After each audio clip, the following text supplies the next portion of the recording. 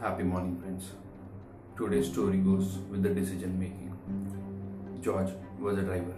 He spent so much time at his work, he could hardly have a meal together with his wife and children.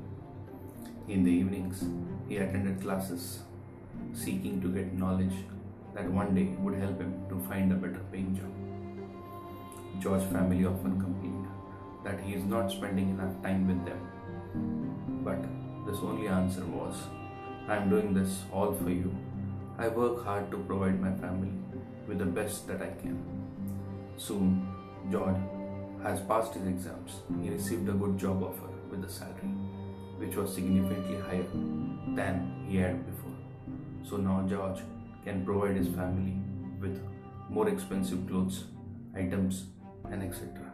It was like a dream come true. But family still did not get enough attention from George, as he continued to work very hard, and often he did not get to see his family on the most of the week.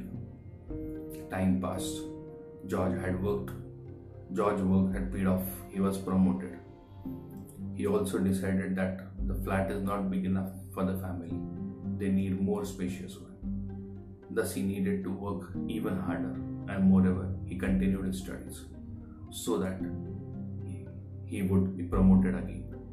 George worked so hard that sometimes he even spent Sundays with the clients instead of his wife and children.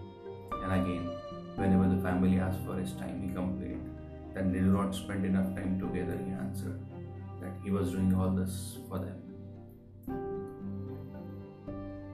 A bit later, George was promoted so he could buy spacious house with a beautiful view.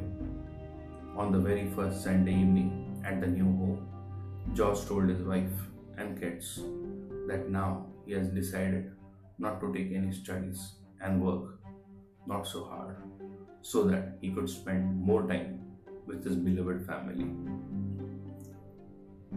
The very next morning, George did not wake up. Yes, George did not wake up.